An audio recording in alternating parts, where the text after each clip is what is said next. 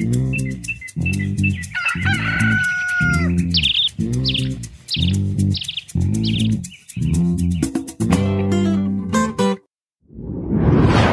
morning and welcome to the news. My name is Marjorie Namgenyi and we're broadcasting live from the New Vision Headquarters, Industrial Area, Kampala. The Minister of Finance, Matia Kasaija, has reported to President Yoweri Kaguta Museveni that corrupt Uganda Revenue Authority officials and those from Umeme who have continued to frustrate investors by soliciting bribes from them. The minister made an alarm this evening during the Presidential Investors Conference, which was presided over by President Yoweri Kaguta Museveni at Kololo Ceremonial Grounds. He offered investors opportunity in agriculture and in food processing as he announced increase of funding for experts. President Yoweri Museveni has met and interacted with local investors during the Presidential Investors Conference, which has been held at Kololo Ceremonial Grounds. The conference was organized by the Uganda Investment Authority in collaboration with the State House and Ministry of Finance.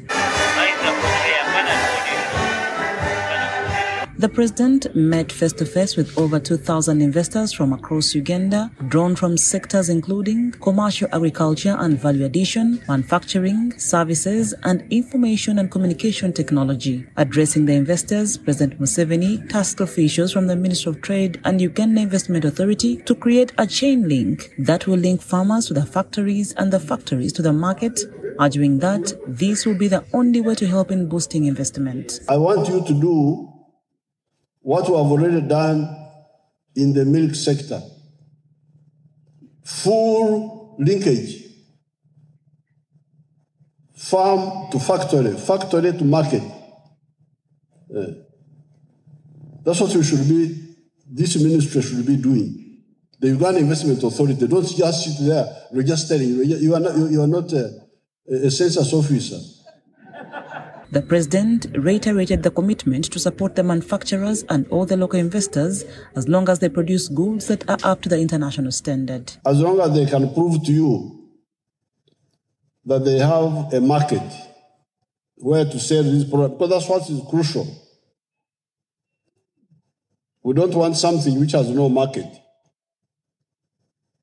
But if it has got a market within Uganda and in the region, or internationally,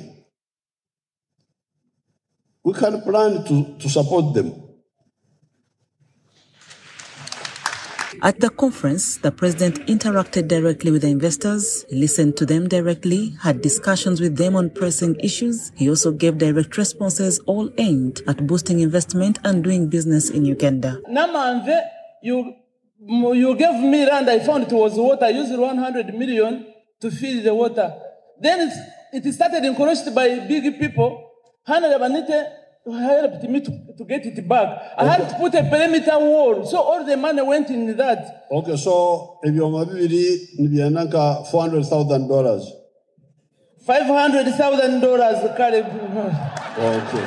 During the function, the Minister of Finance, Matia Kasaija, reported to the President, the Uganda Revenue Authority officials and those from Umeme who have continued to frustrate the investors through soliciting for bribes. In order for them to do what the customer wants, you have to look for something what we call kitu kidogo.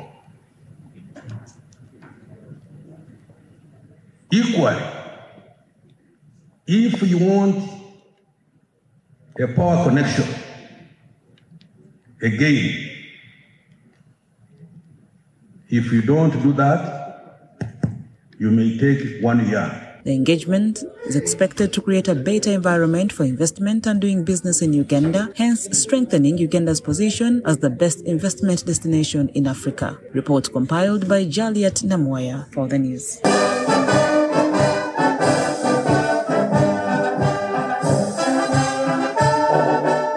Moving on, the Uganda Muslim Supreme Council has lost an appeal seeking to block the intended auctioning of its prime properties to settle a 19 billion shillings debt it owns city businessman Justice Chabahwa.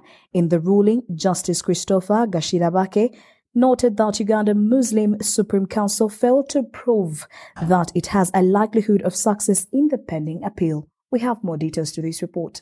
The government's proposal to increase the number of justices of the two appellate courts was grounded on the need to curb backlog at the two courts so as to improve service delivery at those levels. The object of the bill is to give effect to Articles 130 and 134 of the Constitution of the Republic of Uganda by prescribing additional number of justices of the Supreme Court and justices of the Court of Appeal. The bill further empowers Parliament to increase both the number of justices of the Supreme Court and justices of the Court of Appeal. However, the Parliamentary Committee on Legal and Parliamentary Affairs did not find merit in government's justification to vary the number of judges, arguing that it can't solve the backlog if performance of the jurists is not enhanced. The committee has examined the bill and presentations made on the matter and is of the considered opinion that the proposal to increase the number of justices of the Supreme Court from the current 11 to 21 be rejected. In arriving at this decision, the committee is of the opinion that instead of appointing additional justices of the Supreme Court, case backlog experienced at the Supreme Court can be dealt with through the following measures. A, appointment of justices at the Supreme Court in acting capacity under Article 142(2) of the Constitution. The Supreme Court, headed by the Chief Justice Alphonse Owiny-Dollo, is the highest court of judicature in Uganda. The committee rather proposed that the Chief Justice invokes Article 41 of the Constitution to appoint justices temporarily to deal with the case backlog in the court. The report, read by the committee chairperson, Robina Rakojo, the woman member of Parliament for Gomba West, considered that the legal and financial implication of the proposed amendment was not well conceptualized by the drafters of the bill. The committee is aware that whereas government issued a certificate of financial implications, the certificate doesn't take into account the additional costs required to make additional justices effective in executing their mandates. The committee is aware that a justice of the Supreme Court is entitled to certain facilities, including bodyguards, research officers, house helps, and other persons who facilitate the justices to deliver on his or her mandate. These persons are paid from the consolidated fund. Lawmakers wondered that although the government is seeking more judges, it has failed to appoint the 11 judges prescribed for the Supreme Court and the 15 judges of the Court of Appeal under the Judicature Act. As the Judicature Amendment Act in 2008 increased the number of justices of the Supreme Court to 11, but since then up to now, they have never appointed the 11. There are only 9 that have been appointed. So appoint up to 11. The Minister of Justice and Constitutional Affairs, Norbert Mao, explained that the appointments were delayed by the operations of the Judicial Service Commission, which he said is now well constituted and functional. The spirit of give and take is healthy because I am the one dealing with the people who are waiting for their appeal cases to be heard.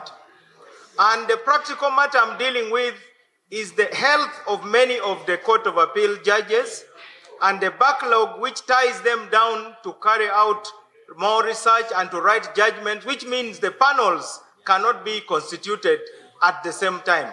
I ask that members add 5 to the 30 proposed by the committee.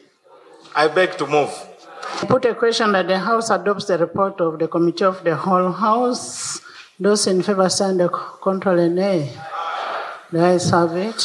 Last week, Chief Registrar Sarah Langa told the committee that the number of pending cases at the Supreme Court stands at 792, with 353 accruing from case backlog. Langa added that at the appellate courts, they have 9,888 pending cases and a backlog of 5,882. At the divisions, she cited a total of 24,759 pending cases and a backlog of 9,186 cases. Report compiled by Fred Kajubi for the news at Parliament. Still in the news, residents of Kahendro Cell in Mohocha Town Council have been rendered homeless after floods destroyed their houses and crops gardens. A heavy downpour triggered water runoffs from Chitabo pouring into Wenalule village and subsequently finding its way into Kahendro. We have more details. Extreme weather patterns are not new in Kasese, but the aftermath is devastating. In Drizzles, residents of Kahendro in Mohocha Town Council are pondering where to go. Their houses are destroyed and crops ravaged. A number of houses were submerged following heavy rains at Kahendro landing site. The running water from the hill was too much. Our children are in danger. Schools and houses have been destroyed. We request our leaders to rehabilitate the drainage system. I am currently stranded. My children don't have a place to sleep. The heavy rain that started at around midnight till 4 a.m. destroyed our house. Leaders are worried about looming disease outbreaks like cholera and malaria, with germs breeding in the stagnant water around homesteads. And experts believe the body is not as effective at fighting a virus when cold air enters the nose and upper airways, so viruses such as the common cold, the flu, and COVID-19 spread more easily during wet seasons. The children are ignorant about the health complications that may result from the floods. They are playing in the dirty water. Also, a number of toilets were washed away by the floods. Now, people are using bushes to ease themselves. Katongole further asked the government to construct a drainage system that will channel runoff water into Lake George whenever it rains. Government should encourage people to plant trees and to preserve the environment in order to curb such calamities. The district senior planner, Joseph Isingoma, who doubles as the secretary for the Disaster Management Committee, has cautioned residents against crossing the flooded areas. In such a season, sincerely, you are prohibited to cross over or to cross some waterlogged places. If you have been crossing the river using a single stick, please avoid that. Look for a safer zone, look for a safer place where you are sure if you crossed the river, you will be able to get to the next end. Kasese district is prone to flooding. 1 person was killed in floods in April and 3 went missing after the overflowing Mhocha River in Mhocha sub-county in Kasese district. The Chanzutu and Nyamwamba rivers often flood their banks, damaging homes in Mahango and Chanjuki, and lives and property have been lost. Story compiled by Samuel Amanyire for the news. That is all we had for you from the news desk. Thank you so much for watching the news. My name is Marjorie.